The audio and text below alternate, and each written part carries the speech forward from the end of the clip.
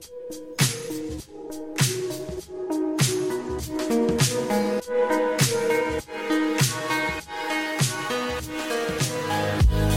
welcome to the latest episode of Data Unchained. I'm your host, Molly Presley.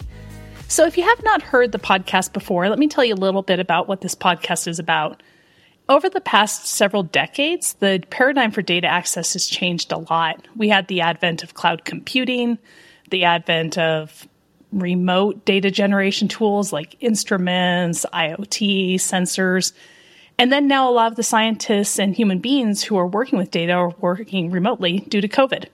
In today's decentralized world, getting data to remote workers, distributed applications, different cloud regions, and now even AI models is quite a big challenge. Data Unchained digs into the challenges and the solutions that make data an asset as a global resource. And today's guest is absolutely an expert in this area. Jenny Stiso is an enterprise data scientist at Myriad Genetics, and she's joining us to talk a little bit about this work in the life sciences and biotech space. So, Jenny, thank you for joining. Thanks for having me, Molly. I'm really excited to be here. Before we jump into who Myriad is, can we talk a little bit about you? What is your background, education, work? Maybe what does a day in the life of enterprise data scientist look like? Yeah, for sure. So I, going into undergrad, data science wasn't quite a thing yet. So I was studying molecular and cellular biology. I don't think I thought too carefully about that decision, but I was I was pretty good at it and it was somewhat interesting. So I kind of rolled with it. And then, as I sort of got more further along in that path, you have to do more and more lab work. And I sort of realized that I was not as well suited for that portion of it. So I was sort of drawn towards the computational aspects of biology. And I took that pretty far. I got a PhD in computational neuroscience. And I think I was really fortunate because in my PhD, I joined a lab where most of their work was computational neuroscience, but their expertise were actually in graph and network methods. So I got to meet a ton of people working with different types of data, and the focus was really on the methods for much of it. And that was where I sort of became aware of data scientist as a career and as a field. And so, I tried to structure my work and my projects to kind of make the transition from this applied biomedical research into being a data scientist. And I was hoping to sort of merge those two, find a data scientist position at a healthcare company. Was that difficult, or are there many jobs and they're looking for smart people who can actually fill them? I mean, I would say both are true. I found the transition to be quite difficult. I think a lot of it is just sort of, it's sort of like a marketing issue, like being able to translate how the skills that you use in research sort of into the same language that people at companies understand. So I think there's tons and tons of overlap, but I found it quite hard to actually make that transition. And so I did spend some time in these sort of in-between positions where you're like half researcher, half data scientist. But yeah, in all of those positions, I was really working a lot with relying a lot on open data and collaborating with tons of different types of people. So it was a really valuable experience overall. Okay, excellent. And as you look at Myriad, what exactly genetics research is prevalent and different organizations covers all kinds of gambits of what genetic research is about. Can you tell us a little bit about Myriad and your specific focus there as a company? Yeah, for sure. Yeah, so Myriad is a genetic testing company. They primarily have three sort of main areas that they do their genetic testing. There's a women's health area. So Myriad was sort of founded on like a BRCA genetic test. So this is a genetic test for a predisposition to breast cancer. And we've been able to follow that up with other products about, which treatment might be right for you, other things in the women's health space. There's also an oncology division where we're doing genetic tests for other types of cancer that maybe aren't necessarily specific to women's health. And the area that I have worked the most in is actually Myriad's mental health division. So we also have a product called GeneSight that's testing for different, mostly antidepressant sensitivities. So based on, this battery of gene tests, you might tolerate this type of medicine better than that type of medicine. And, coming from neuroscience, I think this product was really interesting to me because this is a space that's, it's very complicated and there's still a lot of room for improvement here for sure. That and was then actually in the back of my head. The neuroscience focus would definitely draw you into that area. Oh yeah, for sure. Yeah. So it's GeneSight has a special place in my heart. And then as an enterprise data scientist, we are really serving. So most of my projects are on GeneSight, but we cover all of them. And we work mostly with basically business partners. So our team is not like making the genetic tests or making, the algorithms that determine people's risk for things, but we're working, with people in, marketing, accounting, any other kind of group within Myriad to make sure that we are, serving our customers the best, reaching the widest group of patients, and just making sure that the business can run smoothly and leverage some useful insights. Awesome. And when you think about the mental health space and how data science contributes, maybe you can go a little bit deeper into, there's technology side and then there is the lab side. How does the technology side really help? Yeah, I think that I think this is a great distinction, and I think it is really important. Patients are, obviously they need quality products that are going to improve their mental health, but they need to also be able to access them. They need to be aware of them. And I think with the mental health product specifically, this can be a challenge because if people are searching for care when they're having, a major depressive episode, it can be, really hard to navigate that process when you're not feeling well, basically. And so it's difficult when you are feeling well. Yeah, right? exactly. And then healthcare is hard. Yeah. And then it can just really compound. And I think it can prevent people who sometimes often need it the most from actually getting care. So there's definitely that user experience side that's really important. But also, like I said, sort of making people aware that the product exists. Not everybody knows that this is, this type of testing is an option. So I think that is, it's really important to be able to really utilize the advancements that the science team is like creating and doing such a great job on. You need to have this other piece as well. Okay, cool. And can you talk a little bit about what are your data sources? Where are they coming from? Mm-hmm. So since my job is mostly serving the business, much of it is internal data. Our company, we use Salesforce. So we have, there's some marketing information from Salesforce and other internal sources. We just store that all in internal databases.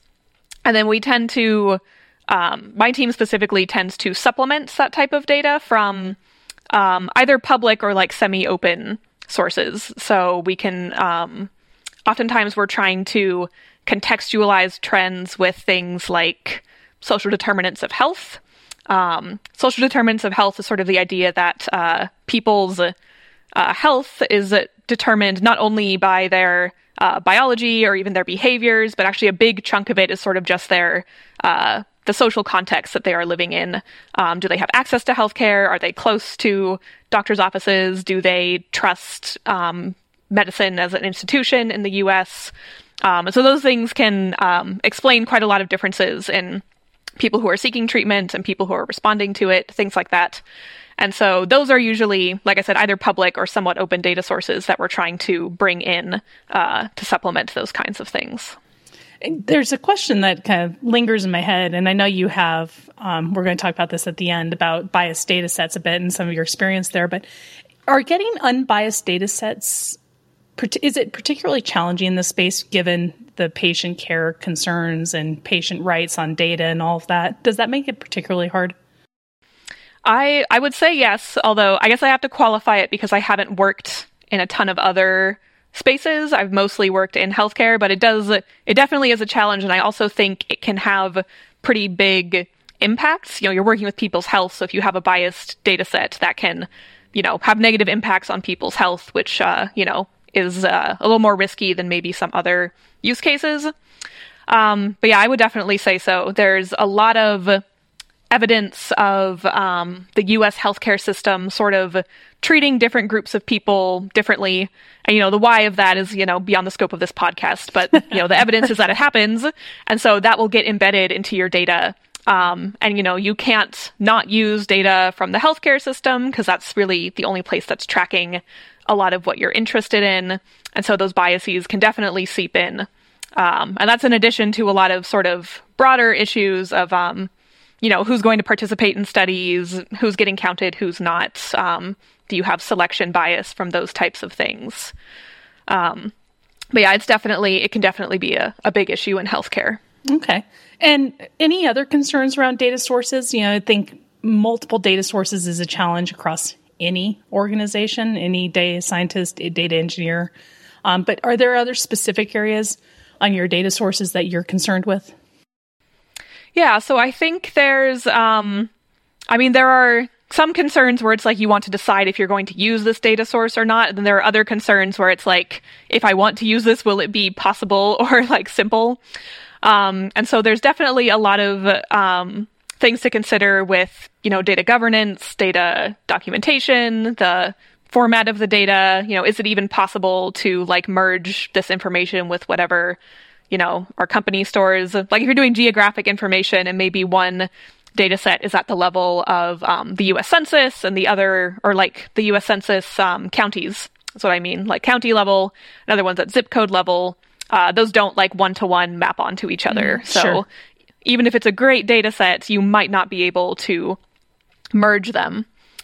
And I think the other thing this is definitely more of a consideration if you're going to be putting up data, but with healthcare, privacy is a huge issue. So you want to make sure that the data are properly de-identified. And I think if you have any questions about an existing open database, you would want to, raise that to the people hosting it before you were pulling that data in and using it.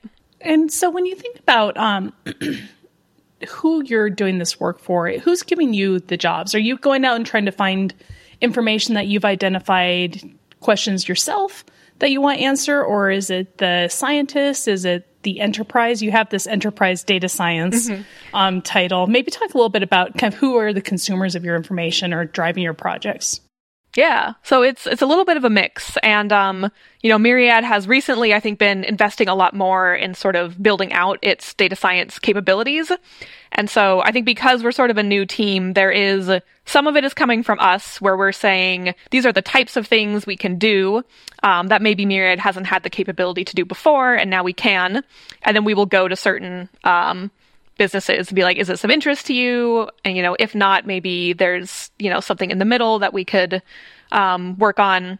And then, so some of it is there, but a lot of it is actually people in the business. So like a senior manager or something on a marketing, finance, insurance relations team.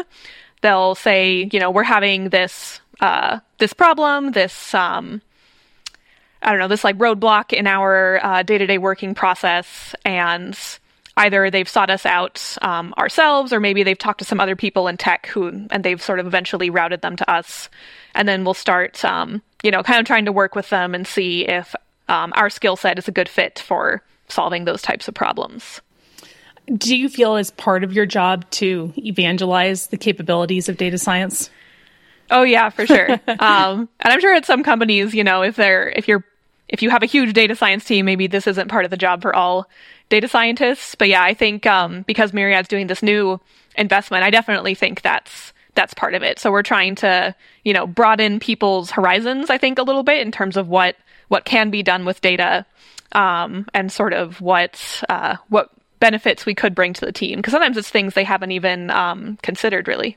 Yeah, and I think from my experience, both running this podcast and just being in this industry for a long time, that there's countless use cases for data science work that the organization never even considers. You're kind of used to getting your reports a certain way, your data a certain way, and especially in more established companies that all got set up long before data scientists existed, and people don't even think about where to use them. So I think that's cool.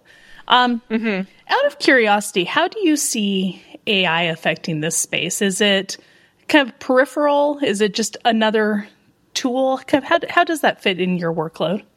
Yeah, so I think for me personally, it is, I would say both peripheral and just sort of another tool. I think there are probably some companies who maybe feel a lot more pressure to like demonstrate that they can provide products that have I'm assuming you're talking about like generative AI, since that's sort of like the newer, like hot topic, and the specific kind of generative AI that's like largely. I mean, certainly that's on everyone's mind, how to operationalize it. And I think for data scientists or folks who've been in the data field, AI is not new, but the business interest in Gen AI is. And so, that's definitely what I've noticed, is that, like people who aren't in tech have a lot of, ideas about ways that they could maybe use these products. But I would say for me, well, and the interface is a little easier, Yeah, exactly. It's so much more accessible. You don't need and I use that interface too. Right? Yeah. So, I will use Gen AI products to, write emails or, things like that. Obviously, you can't put, like company code or company information into your, personal whatever chatbot account. So we are doing some efforts to try and work through the use cases that people in the company have. So if somebody in customer service is like, oh, I have this great idea, and I think we can use generative AI to solve this problem. And some of that work is thinking about, is there a simpler solution? How big a problem is it, as you do kind of with any project. But there is definitely increased interest with this new generative AI boom. But for us, most of our projects are not using generative AI. Most of them have ways where they can be solved simpler, faster, easier to interpret for the stakeholders. So it's definitely another tool. And if there will surely be use cases where it is the best way to solve the problem in our future. But we are not going out of our way to force it into a solution where it's not a good fit, I would say. That makes sense. How is governance managed? And I'm thinking both in your existing data science workloads, but also AI. Are you using the same governance policies and tools no matter what? And I think it's particularly interesting anytime you have patient data involved. I think governance is even more important. Yeah, so we had this whole work stream created to kind of talk about this exact issue, and it does seem like a lot of our existing, legal compliance, whatever policies are worded and designed in a way that they just naturally extend to generative AI. I think it's worth making it explicit to people in the company that that's true, and that we do have guidance around how to use these tools. But a lot of it was already covered by our existing policies. And like you said, as a healthcare company, I think you have to be so, ironclad with those policies. So I think it's probably a good sign that they were, designed in such a way that a new, fast rising technology is just sort of already incorporated into them. But we are working to sort of make new ways where people can use the tools if they want to. How do we get the right licenses? So there is some work around creating those paths. And the company is providing the base models, have to do work on that end as well. Provide more secure models and, versions of their models where we would feel safe putting company data into them, things like that. That makes sense.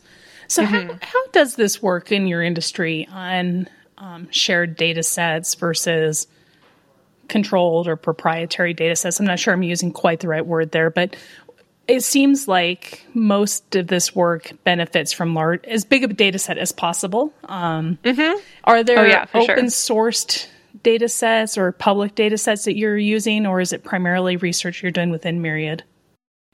Yeah, so I think at my particular job as an enterprise data scientist, it is mostly data within Myriad. As I mentioned earlier, we're sort of bringing in that social determinants of health data.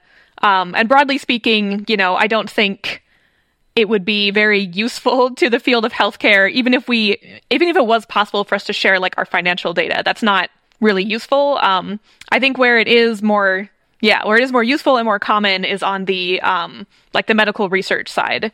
So at one point, maybe, 10, 20 years ago, it was very, very rare to share your data if you were collecting it. It was sort of, it makes sense. You spend a long time collecting it and you want to be able to reap the benefits of that. Absolutely. But now,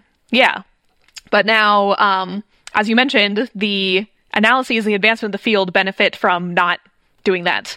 So if you're treating a rare disease, you really need to aggregate data from tons and tons of places just to get enough observations of people with that rare disease to be able to make any progress. And even with more common diseases, if you want to be able to, design a product that's representative, a treatment that's representative, you need to aggregate from a lot of different areas. So, in genetics, like early genetics research was like heavily skewed towards people with European ancestry. And one of, I think, the really cool things about Myriad is that we have some of the, I think only, but at the very least, first, ancestry-aware genetic tests. So, tests that are accounting for the fact that the data was skewed earlier and sort of trying to undo a lot of that skew, basically. So you're 100% right that pulling from these larger sources is really what's going to advance the field. And I think now it is much, much more common if you're in that medical research space to not share your data publicly. Like, you don't want anybody who walks in off the street to be able to access it, but share it with people who ask and sort of have, a good reason to be using it. And, this is generally always de-identified data. But basically being able to contribute to, the greater good and more advancements through that kind of aggregation. So that's certainly more common now. And as you look forward into what will happen next, do you feel like your field is evolving so fast? Some of the things we've already talked about, just evangelizing the work and getting it into the standard enterprise work streams, is kind of the next step in your space? Or are there other tools or, opportunities opening up that we haven't discussed yet? Yeah, that's a great question. I do think that this is definitely a promising direction forward, and I do think that sometimes the tools scale faster than like the infrastructure for them. So I think I would like to see maybe a little more investment in that infrastructure, and I think governance and documentation kind of go along with that. Like, not only storing the data somewhere, but making sure it's understandable and easy to use. I'm sure there are other big moves forward, but this is definitely one coming from like a biomedical research background. I think this would be one where we could make a lot of progress with sort of solutions that already exist, but maybe just investing more in them and making them more common practice. So I think this is maybe one of the lower hanging fruit areas for advancement here.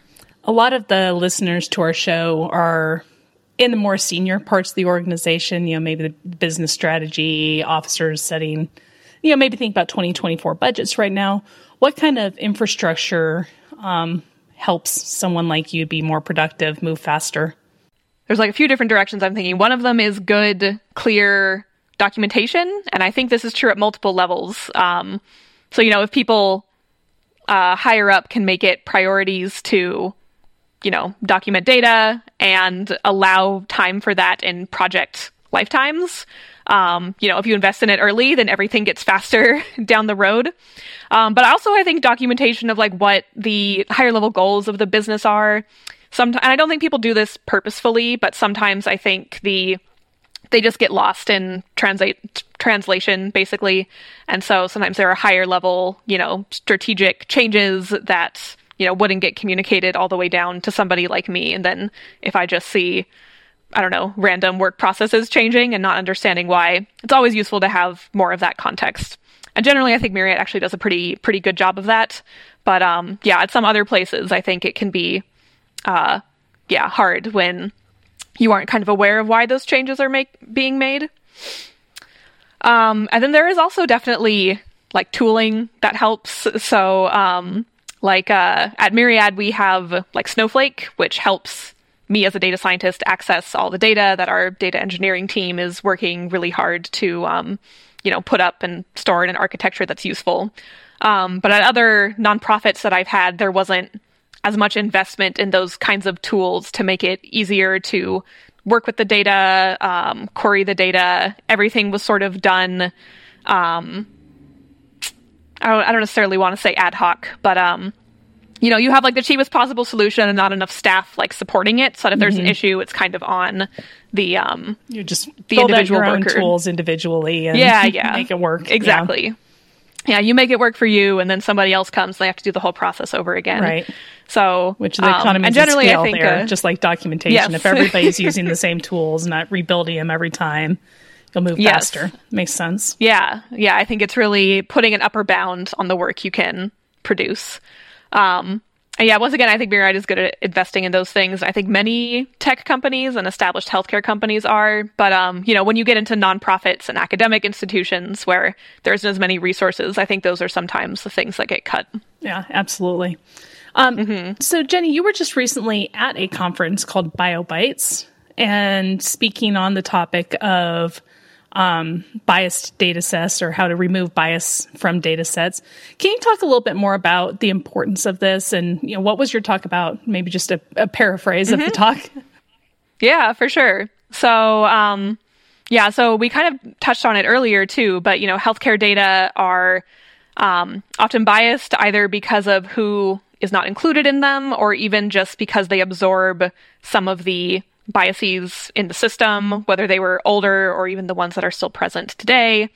And so if you are, working in healthcare and building these models, if you aren't aware of those biases, sometimes your models will disproportionately help or harm one group over another. So I think one of the classic examples that people might be familiar with is, building a model to detect if a picture of a mole is cancerous. And, if you only train that model on images of people with lighter colored skin, then it won't perform well on images of people with darker colored skin. And there's tons and tons and tons of examples like this in healthcare. And so it's important to take some steps to try and test if your model is biased, and then you can try to mitigate it as well. Generally, it's impossible to get rid of entirely, but there are tools out there to help make it better. And that was really what the talk was focusing on, what those tools were, what sort of the most accepted versions of all of those tools are, and how you can use them. Is there a way for your results that you're publishing to have the documented biases go with them? Do those kind of go hand in hand? Like, here's my data set, here's my analysis, and here's the biases that I know are inherent? Yeah, I think that is considered like the gold standard sort of best practices of if you are, documenting a data set, if you're putting a data set up for other people to use, because it's not possible to make a data set that doesn't have biases. And so I think it would help our community if we sort of acknowledge that and then just put a little bit more time into writing like what they are. Like in this particular data set, we weren't able to get as many people from this population because we live in this area and those people don't live around here. That's much more helpful than, trying to obscure all that information and present the data as something that it's not, something that's perfectly fair when that's not really possible. So gold standard, definitely, but it oftentimes gets left out, as is true with like most documentation type things. It can oftentimes get cut when you're up against time and budget deadlines. So a word to the wise for the consumers of this kind of information is to be looking for those biases as well as you are analyzing the information you're receiving. Interesting. Yeah, for sure. We've included in the show notes for this podcast a link to this talk that Jenny did as part of the BioBytes series. Jenny, can you tell us just a little bit more? What is that series?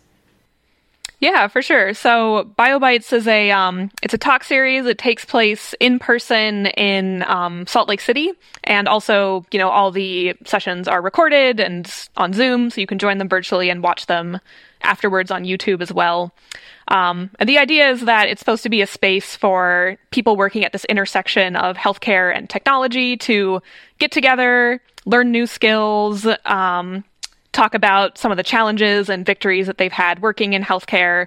And it's a really great community. So if any of your listeners are in Salt Lake, definitely recommend attending. And the upcoming session they have is all about AI. So if you're interested in that space, you can definitely check out some of the recordings. Oh, great. I have bookmarked it, and I will check out your talk, but also the AI one. That's great. Thank you. Yeah, awesome. Hey, Jenny, this has been a really interesting conversation. Thank you for taking the time for joining the show and from your new home, I believe, as well, which is awesome. Yeah. Thank you. Your experience in both the biotech space as well as in the data science space, it is really interesting to see you bringing the two together. So thank you for sharing with our team. Yeah, thanks for having me. This was a lot of fun.